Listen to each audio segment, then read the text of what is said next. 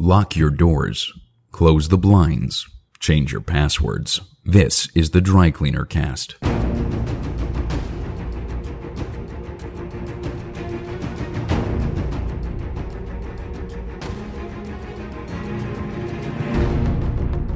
Welcome to the Dry Cleaner Cast, a podcast that takes a new look at the war on terror, its legacy, and espionage in the 21st century. This podcast is written, edited, and presented by Chris Carr. On this month's podcast, I'm joined by intelligence historian and author Calder Walton, and we discuss the future of British intelligence in the world of Brexit and Bellingcat.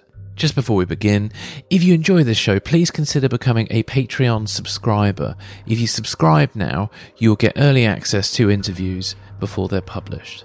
Also, if you like the show, please leave a 5-star review on your preferred podcast app. Every positive review, or every review, helps us gain more listeners.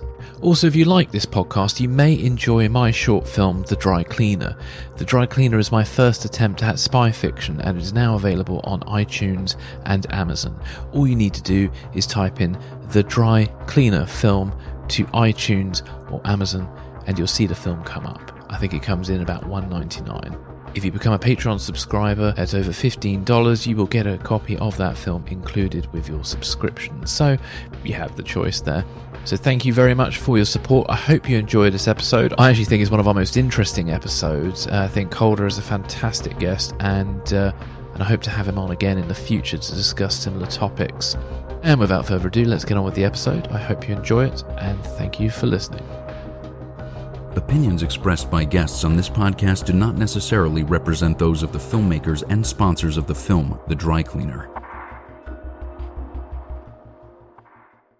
Calder, welcome to the Dry Cleaner Cast. Oh, well, thank you for having me. I'm excited to be here. It was wonderful to have you on. Just for the benefit of listeners, can you just tell us a little bit about yourself and what you do? Yeah, I'm the director of research at the Intelligence Project at Harvard's Kennedy School of Government. I'm also helped to run the Applied History Project here, which is an effort to inform policy making by looking at history. Yeah. Before that, I was in Cambridge University in the UK, and I specialized there, and I still specialize in intelligence history, so the history of spies and spying. I'm currently writing a book about British, US, and Soviet intelligence in the Cold War. And I'm also general editor with Christopher Andrew in Cambridge, my old supervisor, of the 3-volume Cambridge History of Espionage and Intelligence. Fantastic. So I've got quite a busy schedule. That sounds good. That history of intelligence looks fascinating, and I must admit I've got to just sit down and read the entire thing because it's quite big. So yeah, well, it's the big 3-volume history is going to hopefully come out in, we're working on contributors at the moment, and it will hopefully be published in 2 years' time. You may have seen Chris Andrews' earlier book that came out last year on, again, on the history of intelligence, secret world. This was a single volume that he wrote, and really the idea for the Cambridge history spun out of that. And we're collecting leading authors and scholars to write about intelligence essentially from the earliest times, the biblical times, all the way through to the present day, and just trying to always understand the essential questions, which a lot of scholars still don't really grapple with, which is what difference did it all make? You can quite easily in this subject, as you know, Chris, get lost in a sort of a maze of espionage operations and counter-espionage operations and smoke and mirrors, and it's all wilderness of mirrors. And then you can quite easily lose focus of the big picture. Well, what difference did it actually make? And we're going to try to answer that. Yeah. Oh, fantastic. Well, can you just tell us a little bit about how you kind of got started with researching British intelligence and your work with Christopher Andrew? Because Christopher Andrew, as you just mentioned, he's sort of very famous for his work with intelligence as an intelligence historian. And I know of him through his work with Oleg Gordievsky, who read a couple of his books. Yeah. So how did you get involved in all this? How did it all start? Well, I read Christopher Andrews' groundbreaking book, The Metrocan Archive, when I was an undergraduate.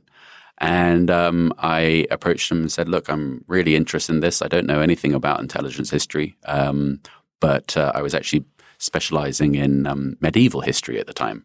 Yeah. And he pointed me in the direction of some records that were going to be declassified that could be a good opportunity for a master's dissertation. And really, that was the beginning of it. The day I started my master's in Cambridge with him, Chris Andrew got appointed to be the authorized official historian of the British Security Service, MI5. And he asked me if I'd be interested in doing some part-time work on that project at MI5 headquarters, looking at their historical records. And that sounded like an opportunity too good to pass up. So it took me about a nanosecond to say, yes, please.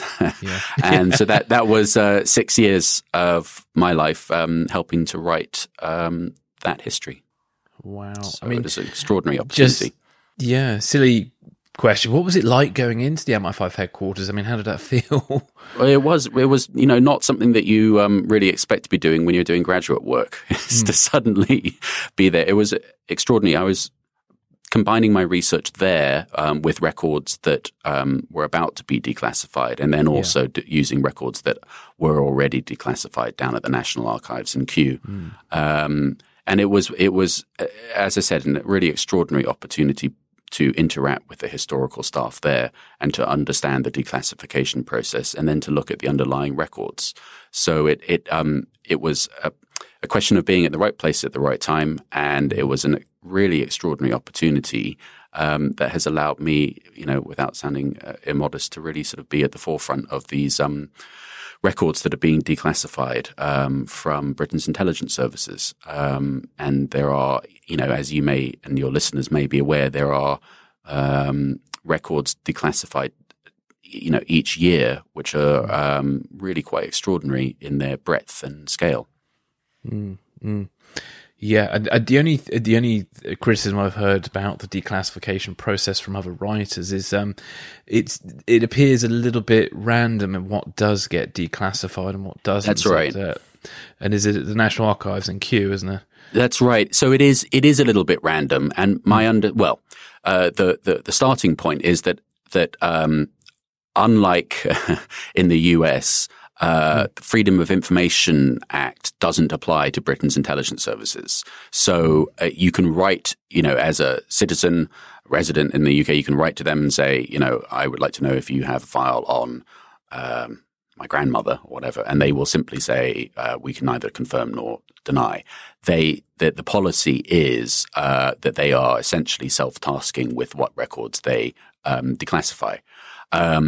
So that it is, the criticism is fair. It is a bit random what they declassify, but the effort is really, it all started with the Director General of MI5, Sir Stephen Lander, who was the DG, I think in the late 1990s, early 2000s, certainly around 9/11 time. And he's a medieval historian by training, got a PhD in history from Cambridge, and he is essentially a historian that's gone off to do other things in his life.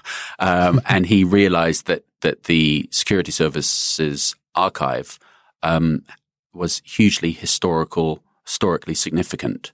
The underlying records and about the people that were targets of investigations, or people that appeared on MI5's record, on their radar throughout the 20th century, contained unique insights into those people, be it from tap telephone conversations or indeed transcripts from listening devices that have been completely otherwise lost to history. So it's not simply a declassification process for intelligence historians like myself. It's also people intended for biographers, people that are interested in writing about social history. I mean, the idea that it's an extraordinary opportunity to look at the social history of left-leaning communist parts of the of Britain in the middle of the 20th century through the records that are declassified on the British Communist Party. As I said, including tap telephone conversations and indeed transcripts from listening devices that are completely otherwise lost to history. Extraordinary, I think. Yeah, and I think you there was an article you posted where you argued that many aspects of the Western intelligence activities are kind of a missing dimension to historical accounts of post-war diplomacy and international affairs. That's right. Is there anything you can say about that?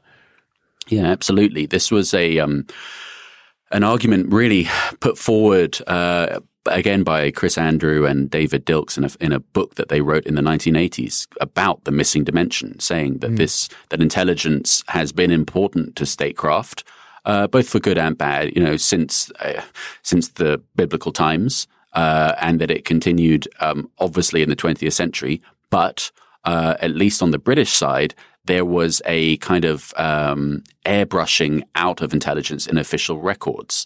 So the words GCHQ or MI5, MI6, really were redacted from official records declassified by the British government.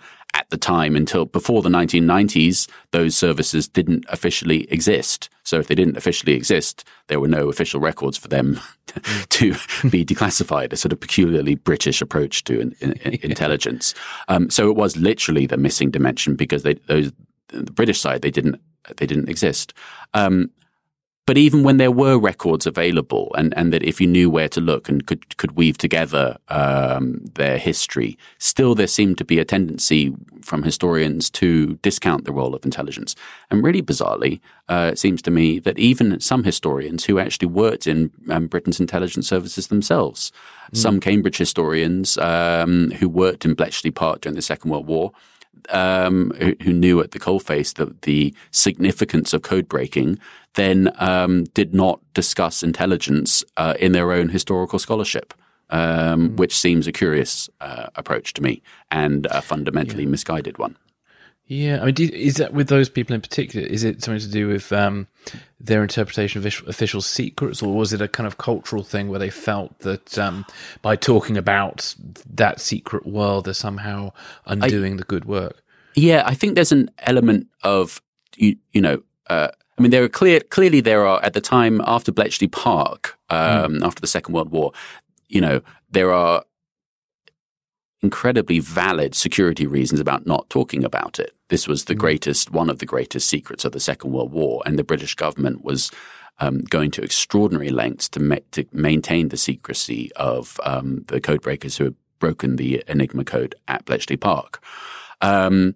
But once the secret was out, there's still, in the 1970s, persisted a tendency by historians and other scholars just to simply ignore it. I think that there's an element of, I think it has to be said, of snobbishness about this, that perhaps intelligence history or studying spies is, good fun, coffee table history, but it's not really serious. And what certainly I'm trying to do in my work, leading on from, the subject really started with Harry Hinsley, who was the official historian of, again, Bletchley Park recruit from Cambridge in the Second World War, then became Professor of International Relations at Cambridge and wrote, your listeners might be aware, the multi-volume official history of British intelligence in the Second World War. He was really the sort of the founding father of this field of research. Christopher Andrew in Cambridge has taken on from him, and then there's a new generation, including myself, who are going to hopefully be doing this for the rest of our lives and trying to make it a scholarly approach. That's one of the things that I'm going to try to achieve with the multi-volume Cambridge history, is to actually solidify this subject as an academic discipline. One, I suppose, random question. Why do you feel it's important to have a clearer picture of the intelligence services and their work? Well, I think for good and bad. It's to understand what the purpose of intelligence is, what intelligence services can reasonably be expected to do, and then also what they do not do. The problem in Britain and in other countries with intelligence services, clearly a secret service, emphasis on the first word, secret. There does need to be an element of secrecy, but there doesn't need to be so much secrecy about the past track record of what they have done to allow conspiracy theories to develop. That's the biggest single effort, I think, in the declassification of records and scholars looking at the historical track record of this, is to demystify intelligence, to understand its impact in statecraft, what it can actually do for policymakers, and to correct distortions and conspiracy theories. And it's also crucially to understand where intelligence services have abused their authorities and powers in the past, and try to use that to understand and to help correct it not happening again. Yeah, no, definitely. And I think and it's great that you're doing that, because I think the problem is popular culture fills the gap. So people look at James Bond or Jason Bourne as kind of how the intelligence world works, and it's quite different from what I understand. That's absolutely right. And I can speak very confidently here that at the, arguably the leading academic think tank in the US, the Harvard's Kennedy School, there is very little for people getting master's degrees here on intelligence. Again, that's something that we're trying to correct. What that means is that people coming through some of the best institutions in the world that are going into policy making actually land on the first day of their job as policymaker, know incredibly little about intelligence and do think that it's all James Bond or Jason Bourne, and actually having an understanding about what intelligence services do and do not do, I think would greatly enhance policymakers' abilities to be able to use intelligence correctly. At the end of the day, intelligence assessment is a two-way street between a decision maker, a policymaker, and a briefer. And if nothing else, learning about the track record and history of intelligence allows a policymaker to think about the right questions to ask from an intelligence briefer. If you don't have a conceptual framework about the kind of questions to ask, it's going to make an interaction with professional briefers much, much, much more difficult. Yeah, and at a policy level too. I mean, in a way, the intelligence services themselves are a little bit under threat from policymakers if the policymakers don't really know or understand how they work. Because if they're the future leaders of a political institution, they could cut budgets and all sorts of stuff. That's exactly right. Again, understanding some sort of rudimentary basic principles of intelligence, everything from the intelligence cycle to what is covert action, how is it done in the US, under what legislation, what can be done, what can't be done. These are all really important questions for policymakers, because certainly looking at this historically, the problem in terms of covert action in the US historically was a willingness on the part of successive White House administrations to use covert action as an alternative way of diplomacy. Where diplomacy statecraft failed, they reached for covert action and the CIA as a panacea to what should have been able to be done through diplomacy. And this is based on essentially on a fundamental misreading about the nature of what covert action can do.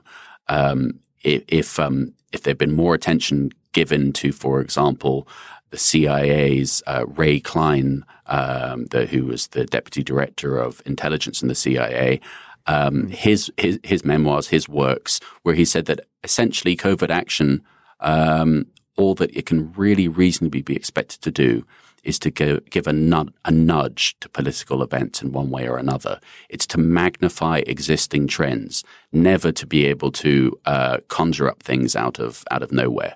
And again, this idea of some of the myths about CIA and MI6 coups in different parts of the world in the early Cold War, I think led to an exaggeration, a dangerous exaggeration about the capabilities of intelligence services rippling on through the Cold War. And again, so understanding basic principles, I think, would have allowed for a much more healthy correction. One other interesting thing I've observed over the years is just how people have sort of talked more about should we say, the ills of the CIA and Western intelligence, and they don't ever talk about the Russians, and especially like in places like sort of South America and the Middle East, you would kind of get the mistaken impression that it was really only America operating in those places, when in fact there was a big heavy Russian contingent too. Absolutely. I mean, the thing that I'm continually struck by is looking through some of the best histories and most recently published histories of not only the Cold War, but you mentioned South America, but histories of Latin America, developing nations, you will, as you say, invariably find references to the CIA. You will probably find a reference to MI6. You will look in vain to find any reference to the KGB or indeed active measures, the KGB Soviet term for covert action.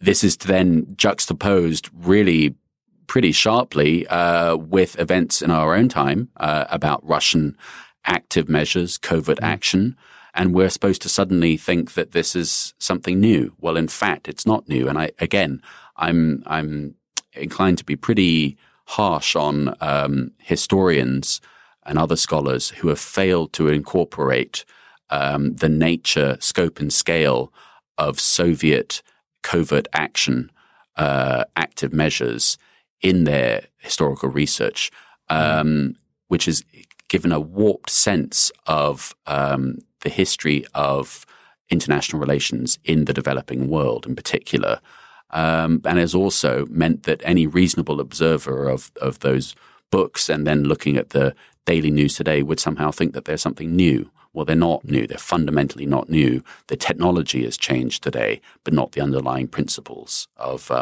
essentially trying to influence the course of events in other countries. That's what Soviet intelligence did, and that's what Western intelligence did in the Cold War. Yeah, no, definitely.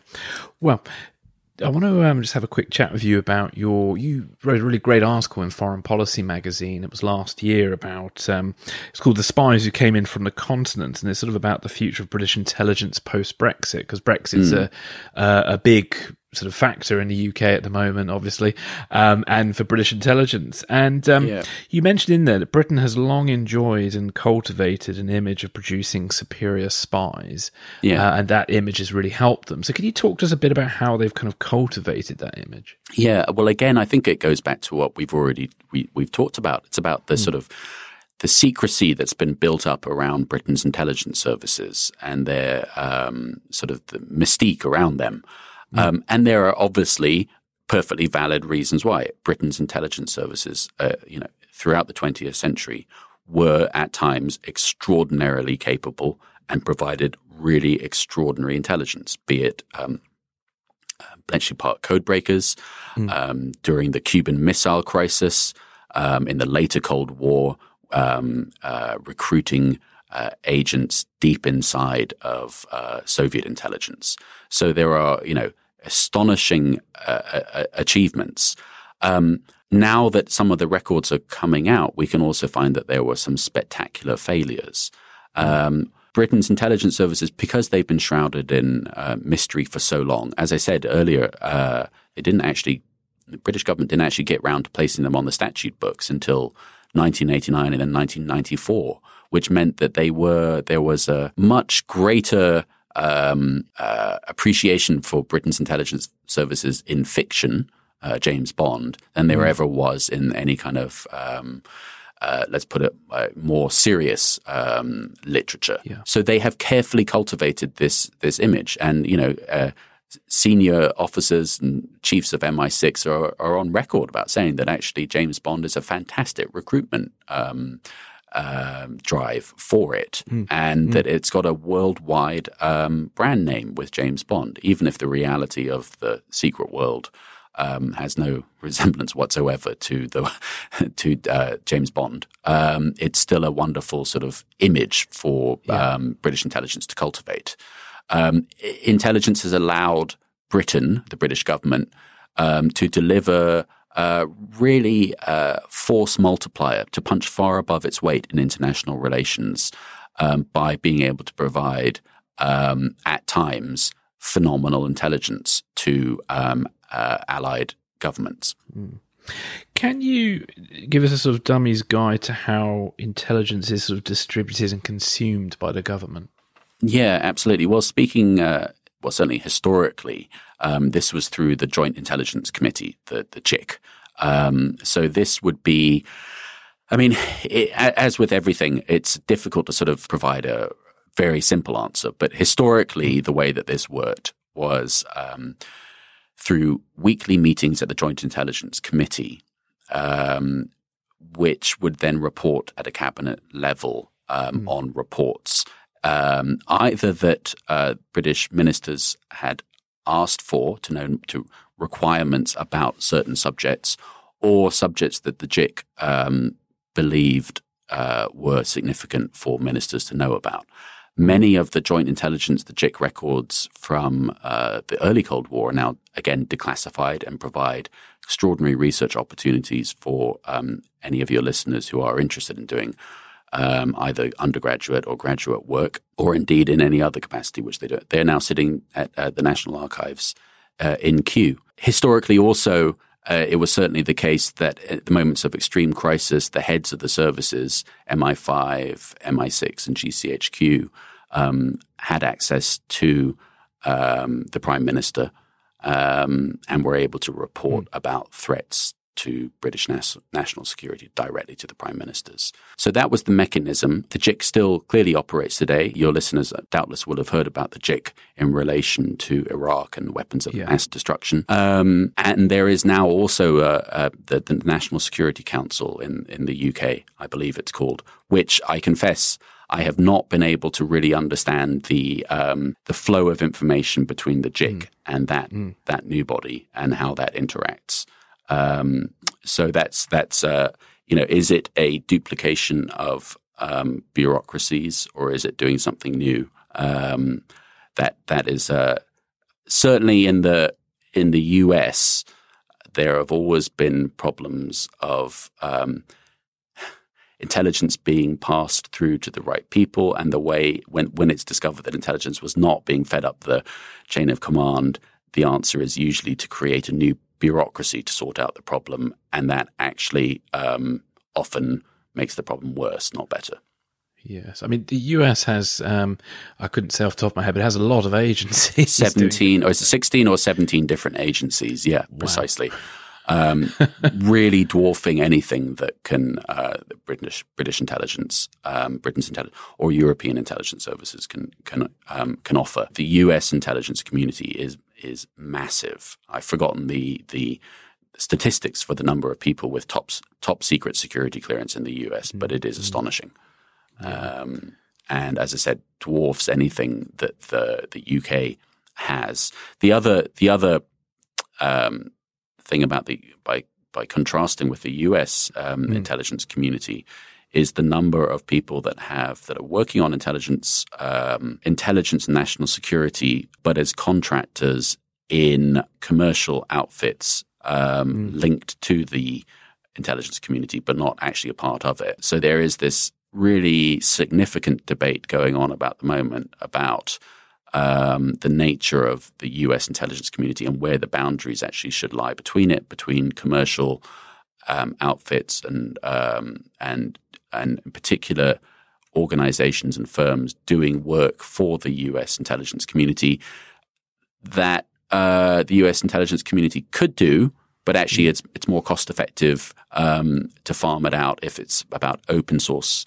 information and let other entities do it in a more cost-effective manner. But then that does mean that those working on intelligence in national security in the US is expanding even more.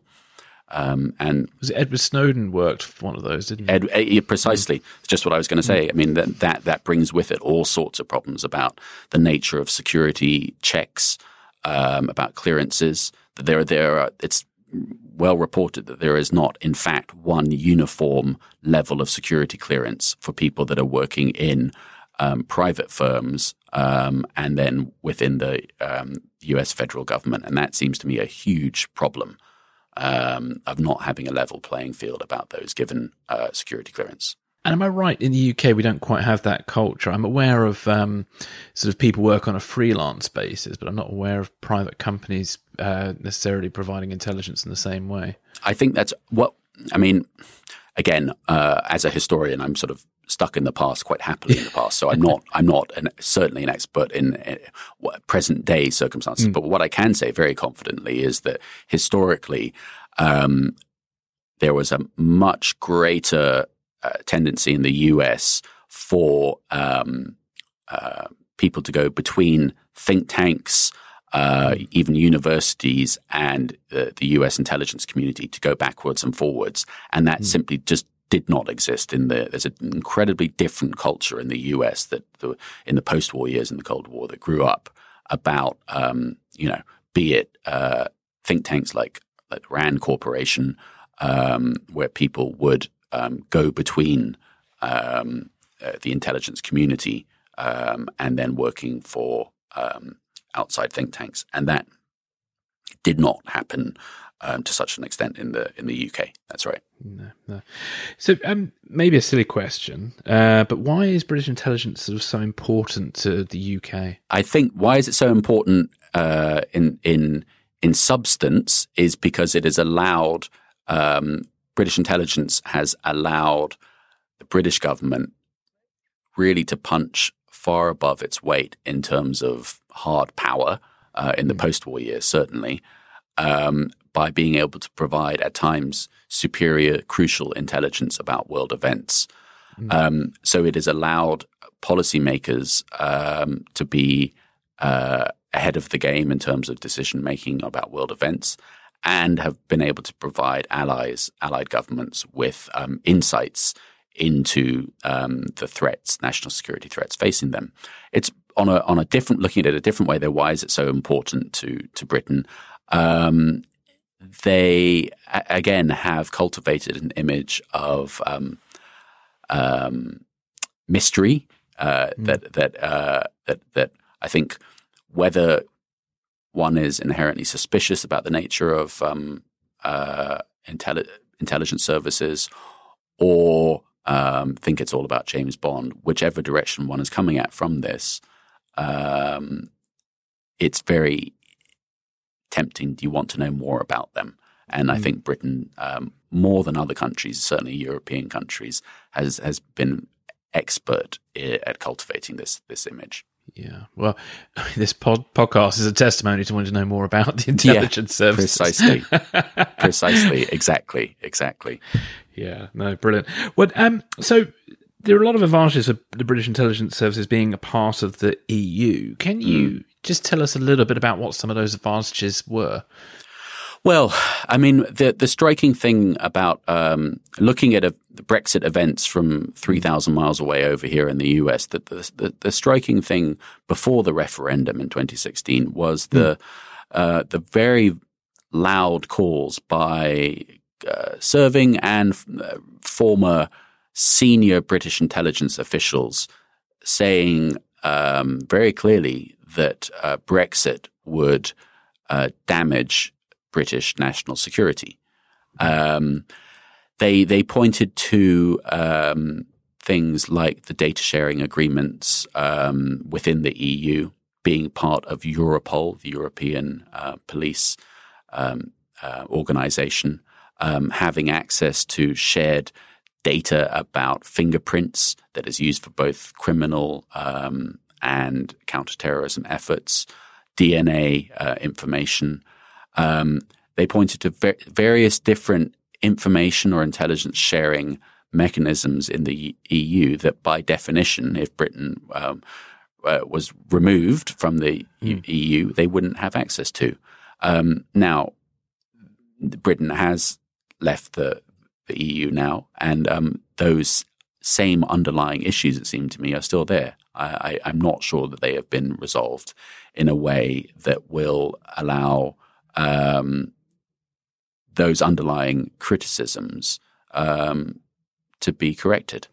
So it's really, as with so much about Brexit, it seems to me that it's watch this space, because I don't know the answer to them. Yeah, because it is that sort of fear about information being lost. Because there's been a scandal. Well, I say scandal. It was a newspaper reported, I think it was about a week ago. Apparently, the Home Office had been caught trying to download information from the Schengen Information Centre, I believe it is. Right. So there seems to be some panic by the looks of things, because they don't seem to know what's happening either. No, and the Schengen information sharing arrangements were, again, some of the mechanisms that those criticising or warning about Brexit were pointing to. And again, so how has that been resolved? Now, this is presumably the topic of discussions right now.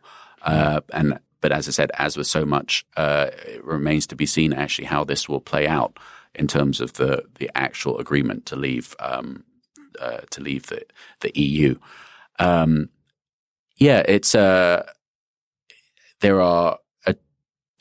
There's a distinct minority of former British intelligence senior officials who say that Brexit will not impact the role of British intelligence in the world. There seems to be, certainly from the US perspective, that things will carry on as usual. Certainly NSA and GCHQ are so intertwined that that relationship is not going anywhere. But there are significant discussions I'm aware of from the US about going forward. Will the US intelligence community look increasingly to European agencies and not in the so-called special relationship with the UK? I think that's an issue that really needs to be grappled with very clearly from the UK perspective. There's also, looking at it historically, there's some clear precedents for the US intelligence community looking to build stronger relationships with European agencies and get out of the so-called entangled relationship with British intelligence. I spent some time looking at the now declassified diary of the head of the NSA, William Odom, which is now down at the Library of Congress in Washington. And his diary is full of scathing remarks about GCHQ and says that he was, this is in the mid-1980s, looking for any which way to get out of the entangled relationship between NSA and GCHQ and to build greater relations with particular German intelligence services. Now, that there's a precedent there. Will those same conversations be happening right now? I don't know, but it seems to me I wouldn't be surprised if they were. Put it that way. Yeah, no, definitely. Well, so basically there's a risk of increased competition once Britain leaves the EU. Well, it's not only increased competition with the EU, but actually it's happening at a moment when there is, it seems to me, an existential crisis going on for intelligence services, even without Brexit. Britain's intelligence services, as with all intelligence services in liberal democracies, are going through an absolutely existential crisis at the moment. In terms of the cyber digital revolution. That's to say, there is now so much information available, and that policymakers, like all of us, are just drinking from a fire hose of information each day, that there is now so much more pressure being put on intelligence services to deliver something that policymakers cannot get from other sources. So astonishing outfits like Bellingcat are doing remarkable reporting about, in particular, Russian intelligence, but all sorts of other subjects. Well, that's all open source reporting. So the question has to be, and is being asked, of intelligence services. What's the margin that you can give us? What can you give us extra that we can't get from those kind of open source outfits? So there's a really an existential crisis going on at the moment about challenging the deliverables from intelligence services. So that's happening at the same time as Brexit. So it's I think safe to say a worrying time for Britain's intelligence services at the moment.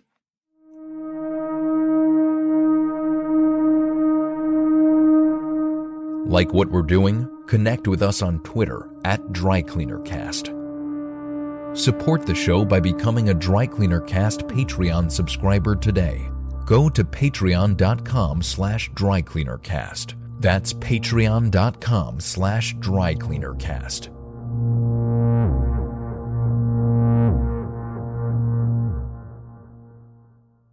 so there's obviously increased competition, and with governments who are, should we say, fiscally conservative, if they can save money by subscribing to something like Bellingcat as opposed to paying millions, or if not billions, to their intelligence services. There must be a real concern internally right now. I think that's absolutely right, and I think that the development of machine learning and artificial intelligence is also going to cause a absolute watershed, huge shift in the nature of intelligence services. So if machine learning can be applied to open source in intelligence, intelligence services themselves will have to compete with that. So they need to be ahead of the game in terms of adapting to new technologies to provide policymakers with the best possible intelligence. Having said all that, the seismic changes that are underway in terms of the digital revolution, there's still, it seems to me, will always be a need for intelligence services that can provide information about the mindset, intentions, and capabilities of adversaries. And despite the really colossal changes in terms of the information landscape at the moment, there is still, for example, going to still be a need for old-fashioned spies, agents in the right place at the right time. That hasn't changed throughout history, as I mentioned in one of the main themes that we're going to be trying to show in the 3-volume Cambridge History of Intelligence is that the principles of spying, a spy in the right place at the right time, hasn't changed. And I don't think it will change. I'm confident to say it won't change going forward. That despite all of this new information that is available, having a spy close to a leader who can tell you what he or she is thinking, that's still priceless information that won't be available from other sources. Well, they provide context, don't they? Because if your satellite imagery has found that, I don't know, X government has suddenly got a stockpile of nuclear weapons, you need to know what they intend to do with them. That's exactly it. It gives you intentions that you can't get from, really generally speaking, you can't get from technical intelligence. Technical, whether it's SIGINT or imagery intelligence, will show you developments, but not the intention that's lurking behind that. As the intelligence professionals like to talk about the difference between secrets and mysteries. And secrets are hidden but knowable information, and mysteries are hidden and unknowable information. Well, the challenge is to try to turn a mystery into a secret.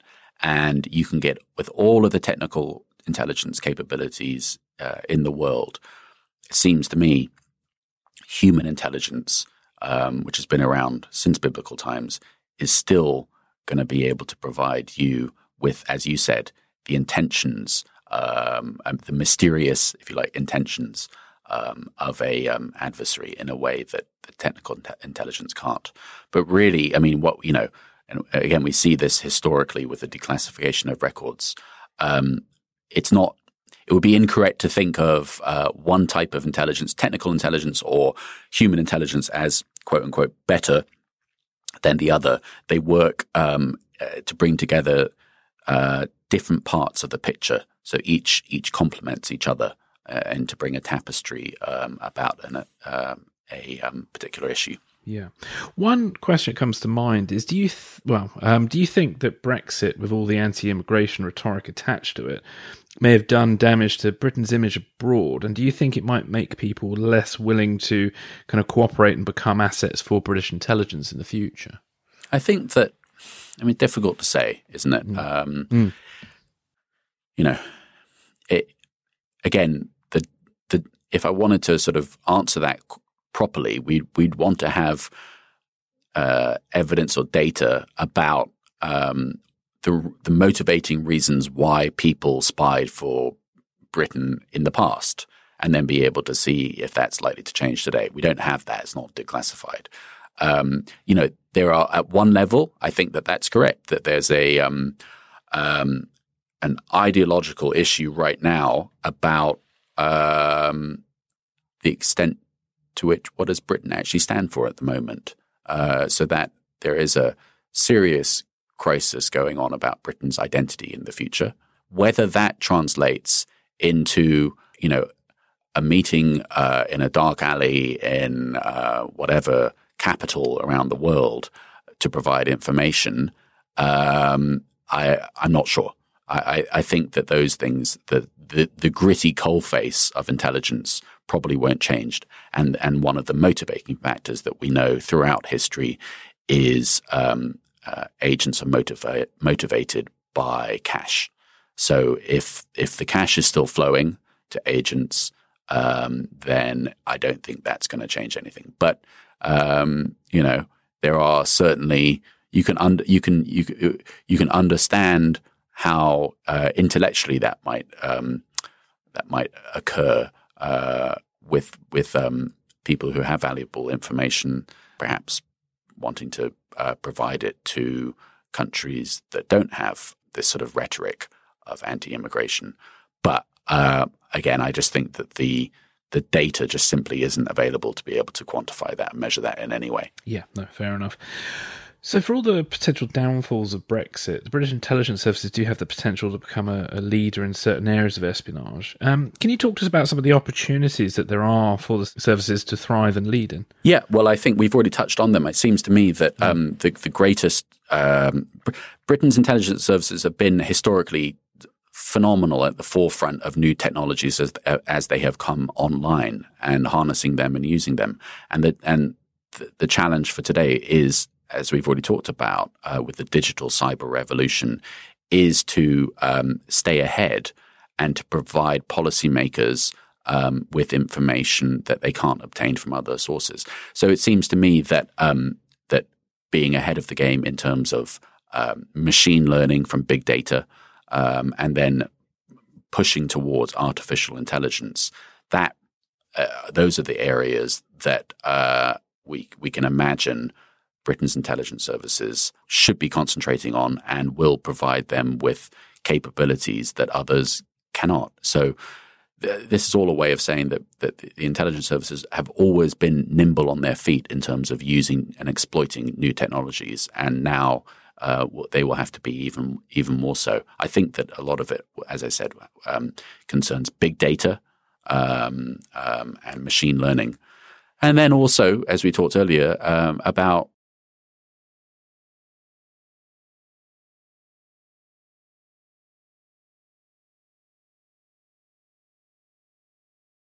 good old-fashioned agent recruitment, and that having a well-placed human source, the right place at the right time, has historically paid off dividends for Britain's intelligence services and the British government more generally on the international stage.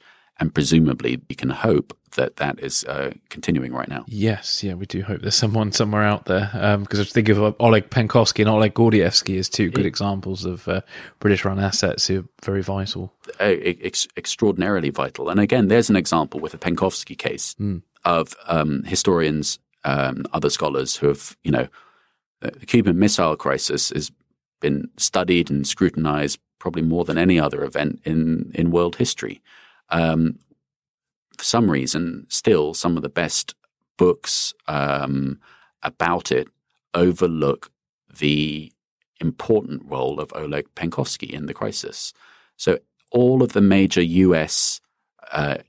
assessments of Soviet missiles during the Cuban Missile Crisis had a stamp on the top, and the stamp was Ironbark, and that was Penkovsky's codename. That meant that the intelligence assessments that reached President Kennedy during the crisis had all been cross-checked against the intelligence that Oleg Penkovsky, deep in the GRU, Soviet military intelligence, had provided to MI6 and the CIA.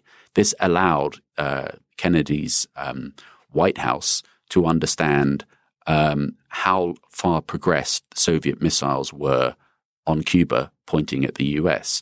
In other words, without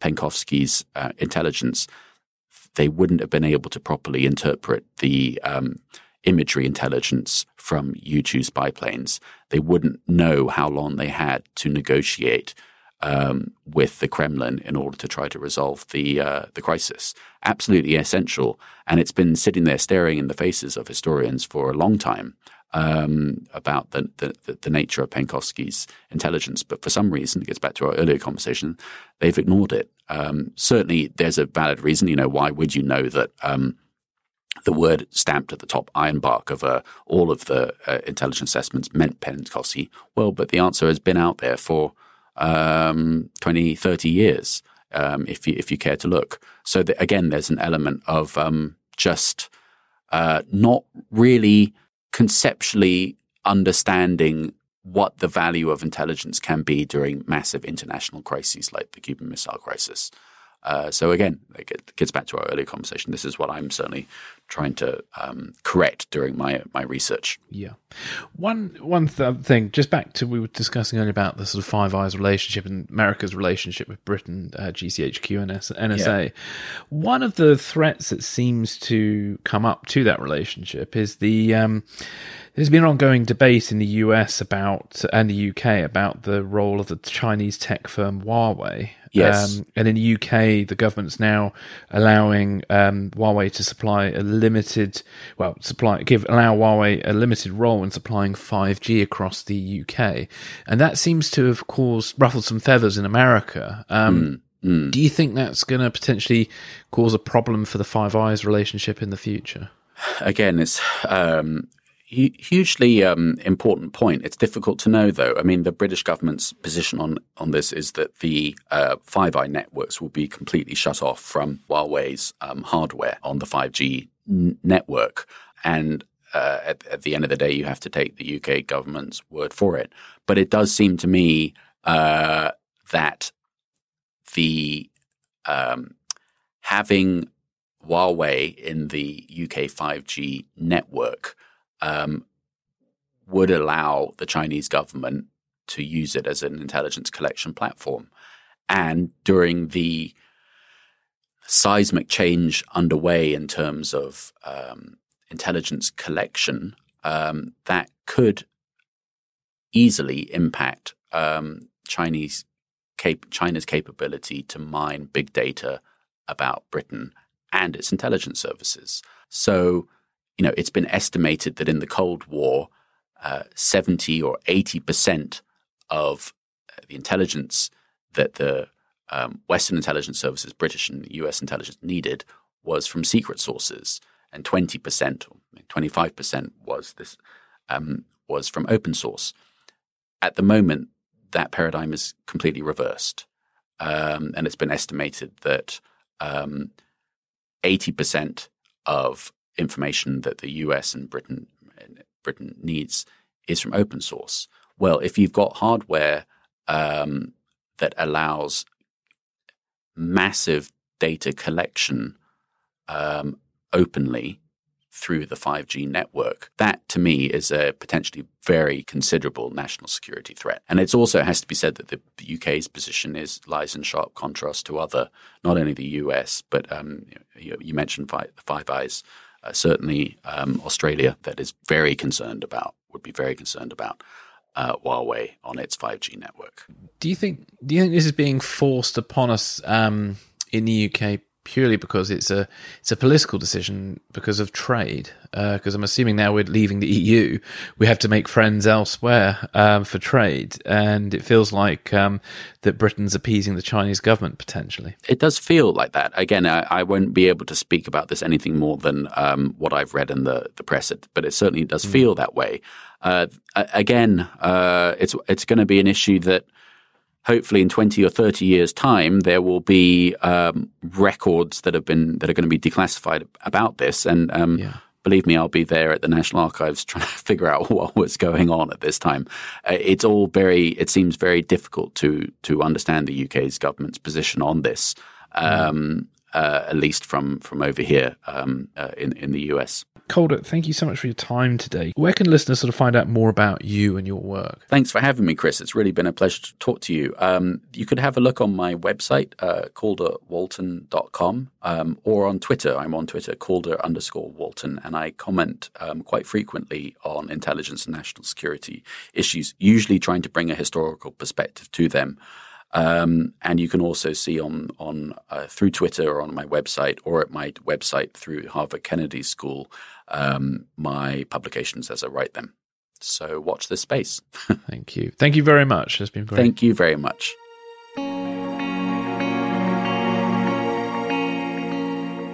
Like what we're doing? Support the show by becoming a Dry Cleaner Cast Patreon subscriber today. Go to patreon.com/drycleanercast. For more information about the podcast, visit our website at drycleanercast.co.uk. Thanks for listening.